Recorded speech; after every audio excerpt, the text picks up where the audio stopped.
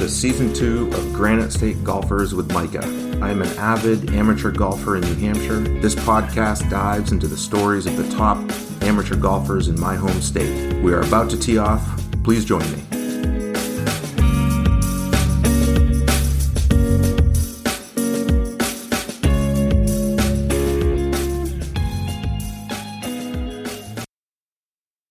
Hey everyone, welcome back to Granite State Golfers.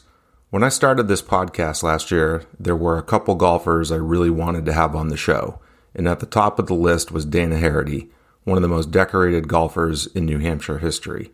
This episode features my conversation with Dana. She has had tremendous success in New Hampshire, winning 16 stadium titles over a 32-year period. And Dana has had success beyond New Hampshire, winning the New England Women's Golf Association Championship and competing in 30 USGA events. One of her biggest wins was winning the Women's Eastern Golf Senior Championship, one of the oldest and most prestigious women's amateur championships in the country. As you will hear, Dana describes herself as a Type B personality, but you will also hear what a fierce competitor she is. I finally created a standalone Instagram account for the podcast. You can find the show there at Granite State Golfers Pod. I would appreciate it if you followed the show. I'm ready for the snow to melt so the courses can open soon. I hope you enjoy this conversation with Dana. Hi, Dana. Welcome to Granite State Golfers, and thanks for coming on the show today. Happy to be here. Let's just start. Where did you grow up and when did you start playing golf or any other sports that you might have played as a kid? I grew up in Westport, Connecticut. I played all sports, but mostly in high school, I played softball. We won the state championship in my junior year, and there was a golf team in my senior year, and I didn't leave softball to go to and play golf. The team wasn't really established. I played softball in college at UConn, and then I left UConn and went to Florida Atlantic University and played a little bit of college golf there. So while you were playing softball in high school, were you playing golf recreationally with family members at that time? My dad was a fairly good player. He was about a 9-10 handicap. Both my grandparents, my grandfathers were very good players. I never played with them or anything, but so my interest in golf really started with my dad. I would say nobody else in my family played. Okay. Just my dad. Yep. And so, but it sounds like it got a little more serious for you when you went down to Florida.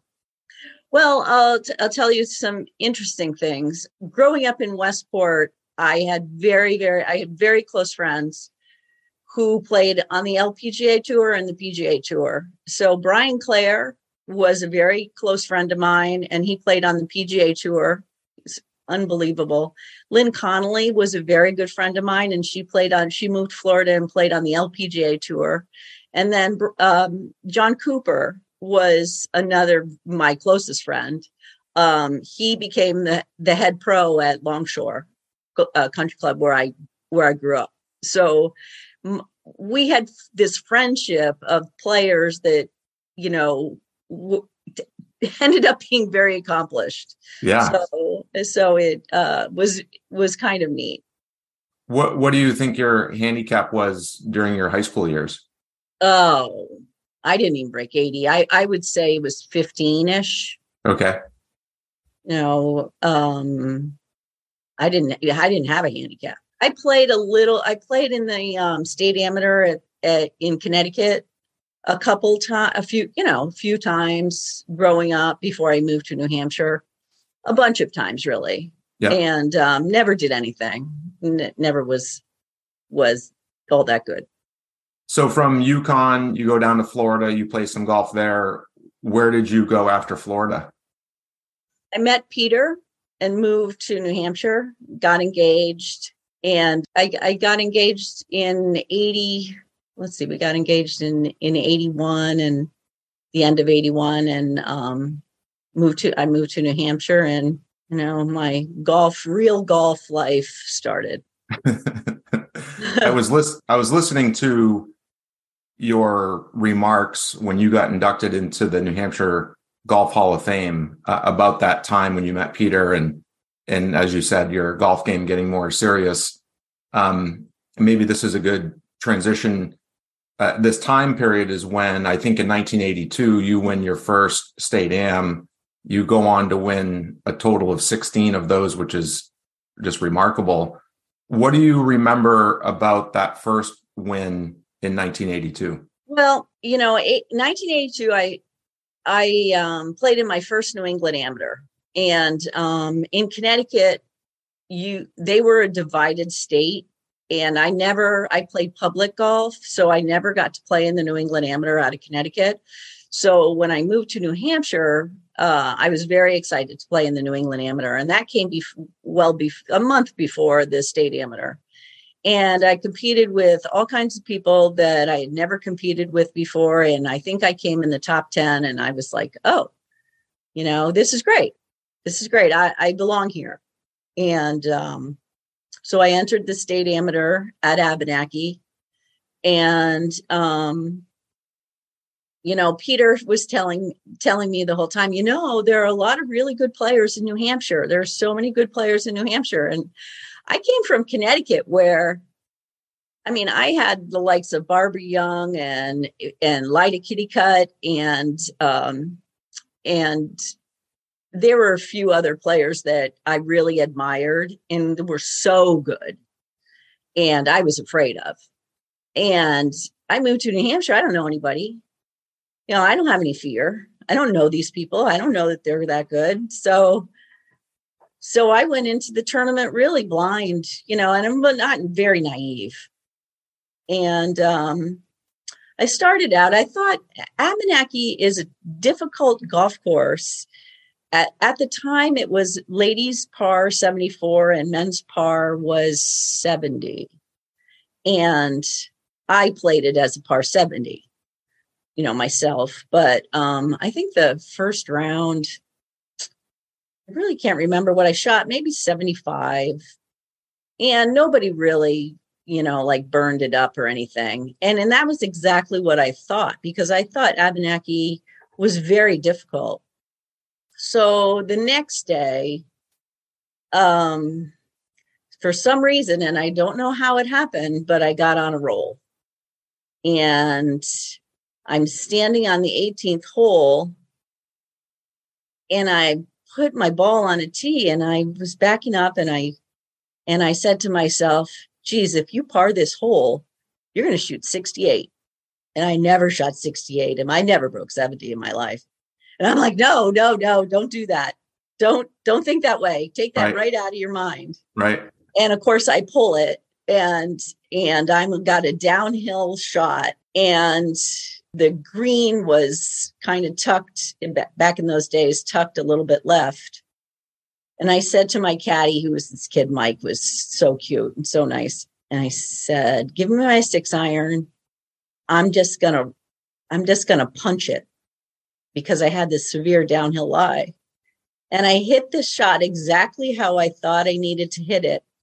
But you couldn't see. It was a blind hole. I was listening to the crowd go absolutely crazy. And I'm like, wow, I wonder what I just did. And I get up there, and my ball is about 2 inches from the hole. Wow. And I shot 67. And so I had a 6-shot lead. I didn't get any sleep that night.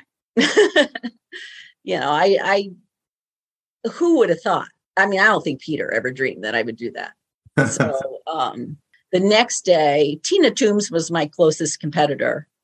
And, right away I was making bogeys right and left, and she was catching me. And we went around the course, and I got to the 15th hole, and I hit an okay drive. And that's a long hole. Back then we had 2-irons in our bags. And I think I hit a 2-iron and missed the green on the left. Tina had a caddy. His name was Dickie Kennedy. And I overheard him say, "We got her now." And I said to myself, I'll be damned if I'm going to lose this. It was all of a sudden, I snapped, and my fear went away, and it became more confidence. I got it up and down, and I think I had a 1-shot lead. And on the next tee, Tina hit it in the trees, and I hit it in the trees, but mine bounced out, and I made par, and she made bogey. And on the next hole, I made birdie, and Tina 3-putted. And then on the next hole, I made par and won. And, it's funny how things happen in tournaments that you just don't expect. Getting your first win is by far the most difficult thing ever. Well, it's amazing to hear how clearly that's a special win, and to hear what vivid memories you still have of the tournament. You go on to dominate over a wide span of years. I think your most recent win, winning the Stadium, was 2014. Is that right? Hold on. I have to go back to the state book because I'm not really sure. You're probably, I would think you're right. Yeah, I mean, I think my last win was at 2014. I won at Wyndham. At Wyndham? I think that was Wyndham. And, it wasn't a very memorable state amateur. A lot of people didn't play. It was just a small field. And at that point, I felt as though I had a very good chance of winning because it's very, very tight. And I hit the ball very straight. I don't hit it very far, but I hit it, compared to national players. Yeah. But I hit it straight. So I felt as though I had a pretty good chance of winning there. But there were a lot of others in between where it wasn't always the way. So how have you seen, if you think about the early to mid 80s when you started playing competitively in New Hampshire to maybe even now in recent years, how have you seen women's golf evolve in that period of time? I started out and for a long time we used wooden woods. As equipment evolved and the ball evolved, people could hit it further and further and further and further. And, today players who haven't kept up with their strength fall way behind. The younger kids who grew up with metal woods and the technology of today, can really hit the ball far. Yeah. There was one thing I did want to tell you, and that was, so I won my first one, in 82. In 83, I didn't play. And 84 and 85, I didn't play that well. And in 86, I had a baby, so I didn't play. So in 87, we were at North Conway, and I had Maggie with me and a babysitter. Tina Toombs was there with her mom, and Tina was playing on the LPGA tour, and they had a picture of Tina and her baby in the paper. And I said to the reporter, he said, if I win tomorrow, you better put a picture of my baby and me in the paper. And sure enough, I have that. I have all my newspaper clippings, but that one was a special. Oh, that's great. That's a good story. And then when we played at North Conway years later, my daughter Maggie caddied for me. Oh, wow. Yeah. And we were coming down the stretch where my closest competitor was Laura Shanahan. And we were coming down 18 and we both hit it on the green. And I thought I was one behind. So Laura putted up and she tapped in for a par. And I had about, a 12-footer under the hole. And I hit it and I missed it, but I hit it pretty hard. So I was above the hole and I thought, oh no, oh well, that was the championship. So I, marked it and I tapped in like a 3-footer from above the hole, very nonchalantly. Then I went over to shake Laura's hand and say, congratulations. And she looked at me really funny. And Maggie said, Mom, what are you talking about? You're tied. I'm like, oh my gosh. Well, Laura had no shot in the playoff because I had all this new life. I was like, oh my gosh. But had I known that I needed to make that putt, I don't know. Who knows what I would have done. Right. But it was kind of funny. So yeah. those are two very memorable. Those are great. Beyond your tremendous success in New Hampshire, you've also had great success in New England. You won the New England Women's Championship in 2014. So that was a good year. You win the State Am, you win the New England Championship. And then you've also competed in, I think, 30 USGA events through your career.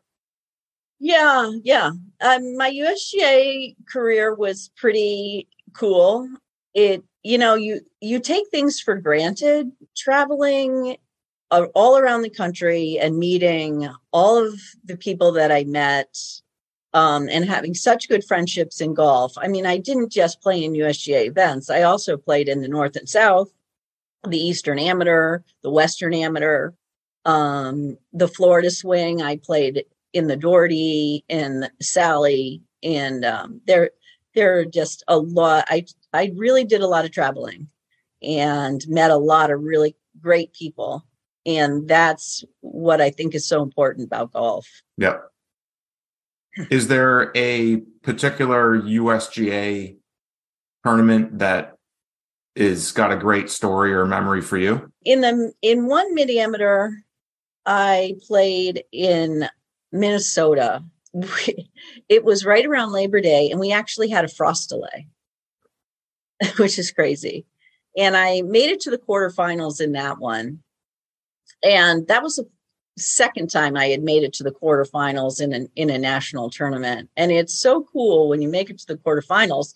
When you go to the range, there are only 8 people warming up, so that was pretty neat. I did end up losing to the same girl that I lost earlier in the year, in the North and South Amateur, when I lost in the quarterfinals. Oh, wow. Yeah. And then she got married and she quit golf.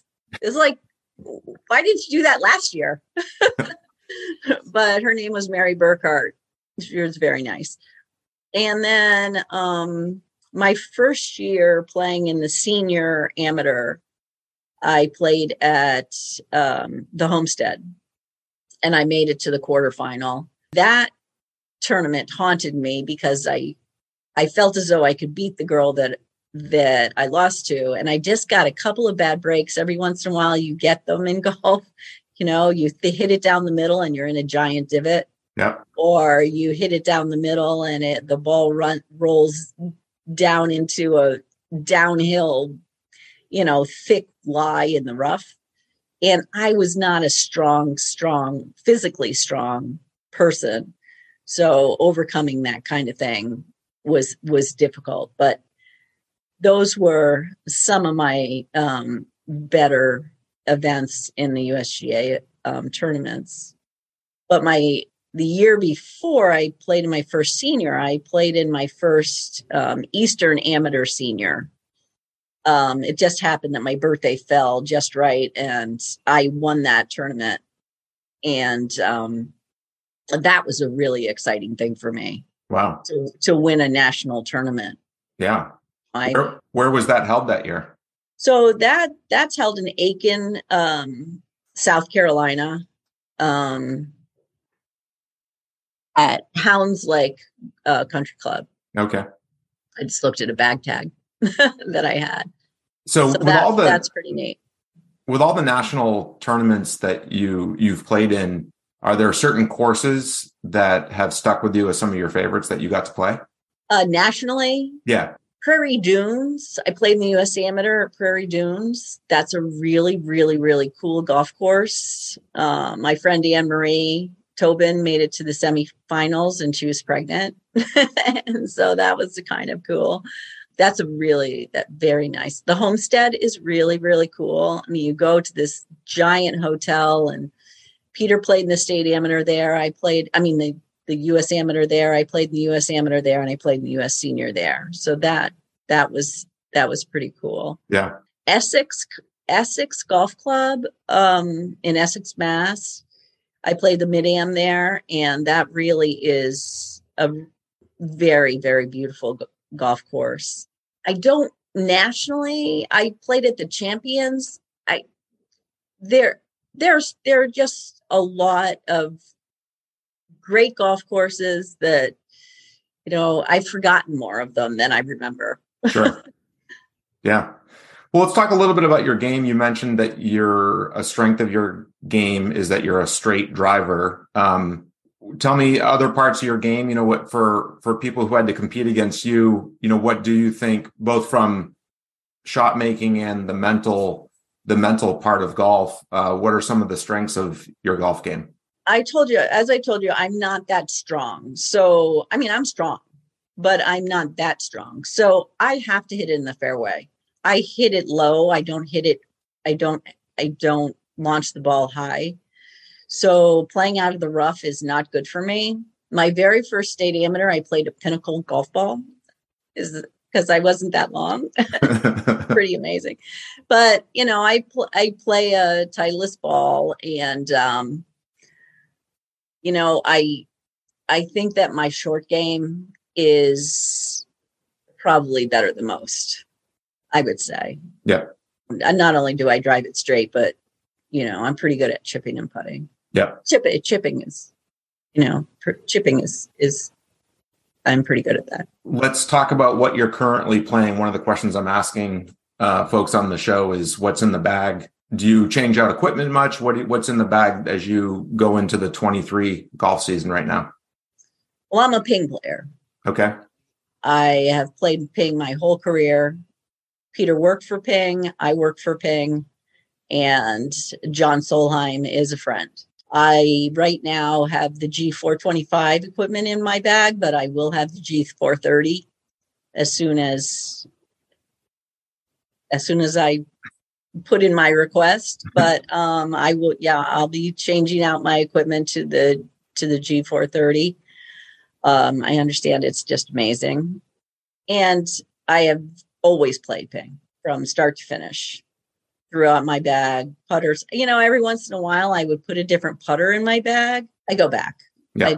I go back to the same.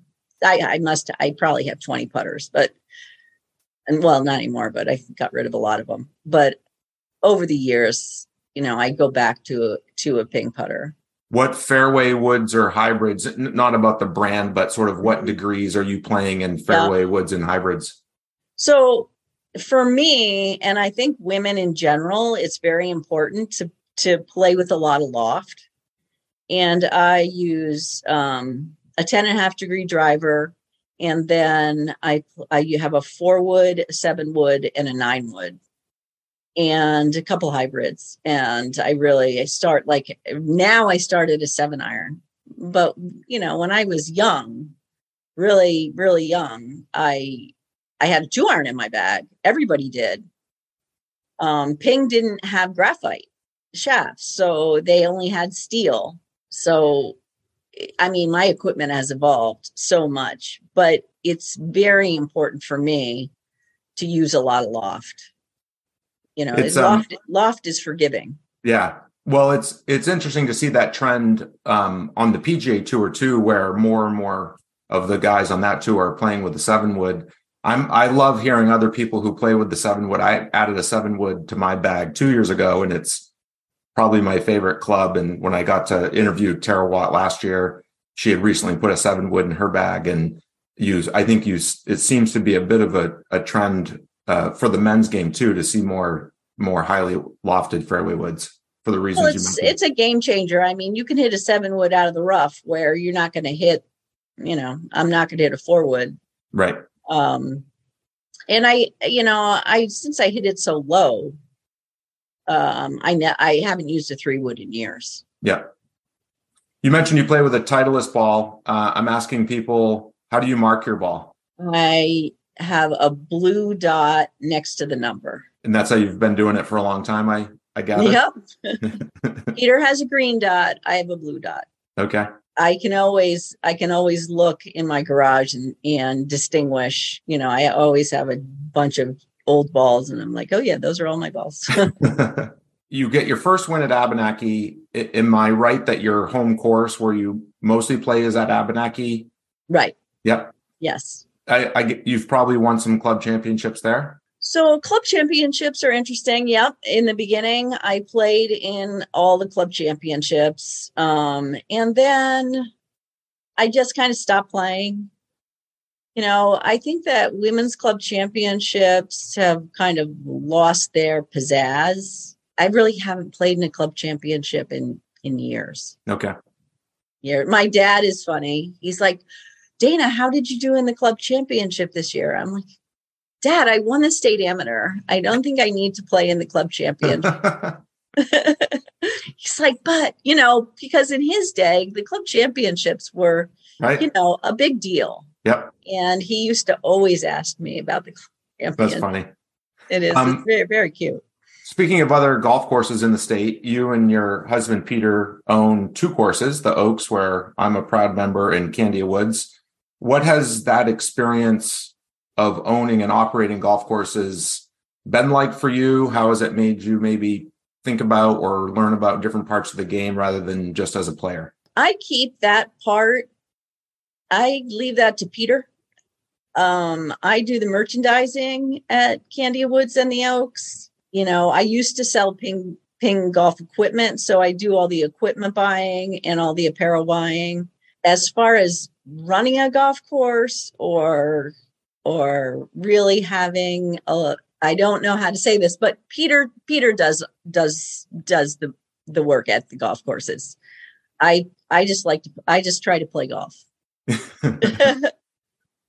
So this next round I call a lightning round called Gimmies, so short questions. Do you have a favorite course in the state of New Hampshire? Well, it would have to be Abenaki. Okay, that's what I thought. Yeah. Current favorite club in your bag? I would say it would be my driver. Definitely. And multiple choice on this one. Would your favorite shot, sort of really great drive, or a flushed mid iron, or draining a long putt? Oh, draining long putt. Definitely. Yeah. There's nothing quite like it. Yeah. Do you have a favorite, or you can name a couple, favorite players on the PGA or LPGA tour that you really like right now? Jordan Spieth is my favorite by far. And then on the LPGA tour, yeah, Brooke Henderson, or I like the Korda sisters. Yep. I think they're great. Other than that, I don't follow. I mean, I follow the PGA Tour more than the LPGA Tour. Yeah. What do you like about Spieth? I don't know.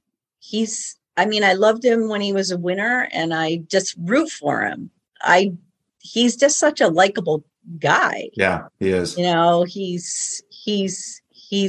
never gives up. Yeah. And I like that. Yeah.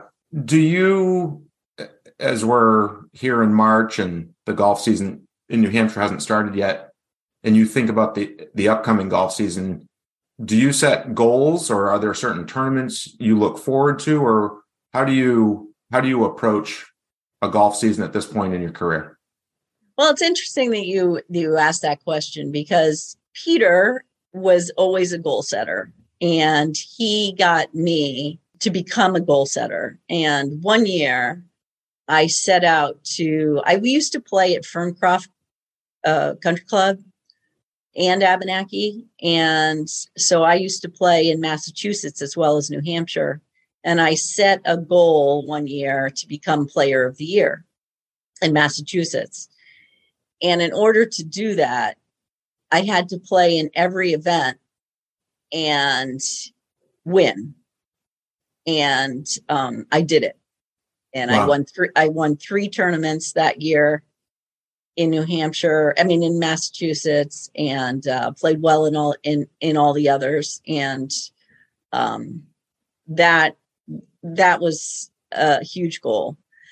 I would say that as a tournament, when the tournaments used to start, I would always set goals of trying to stay in the moment and play every shot. If I got mad at myself, if I showed a bunch of emotion, it was bad.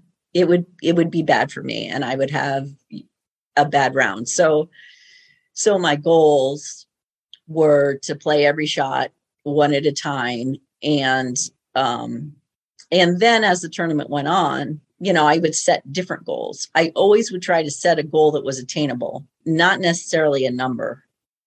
But like at North Conway in 87, I started with a 6-shot lead, and my goal was to increase my lead, and I ended up winning by 11. Wow! But so I try to set goals that I could, instead of my goal being to win, I had to have a goal that was much more positive. So I tried to set very positive goals. Yeah, that's good advice. Yeah. Well, to wrap up, the big question about why we play this game, and so golf's been a big part of your life. What is it about this game that draws you to it and that you love about golf so much? Well, I like to compete at golf. I don't like to play 1,000 rounds of golf. But I like to compete. I've always liked to compete. I like to compete at softball. I am the most competitive person I know. Golf is an individual sport, and it's not like tennis where you need to play with somebody in order to, you don't need anybody. But I had Peter, and Peter made me better. He was an A personality and I'm a B personality, and a little bit too laid back for golf, but I got lucky and met Peter, and I wouldn't be the person or the player that I am without him. That's great. Well, thank you, Dana. I really enjoyed talking with you and hearing about your story, and appreciate your time and appreciate you coming on the show today. Sure. That was great. Thank you so much.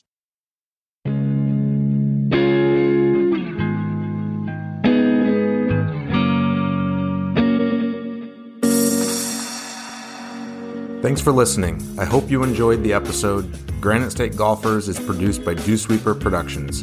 If you like the show, please share it with your friends and leave a review. For those of us in winter climates, the season will be here before we know it. Until then, be well and LGLG.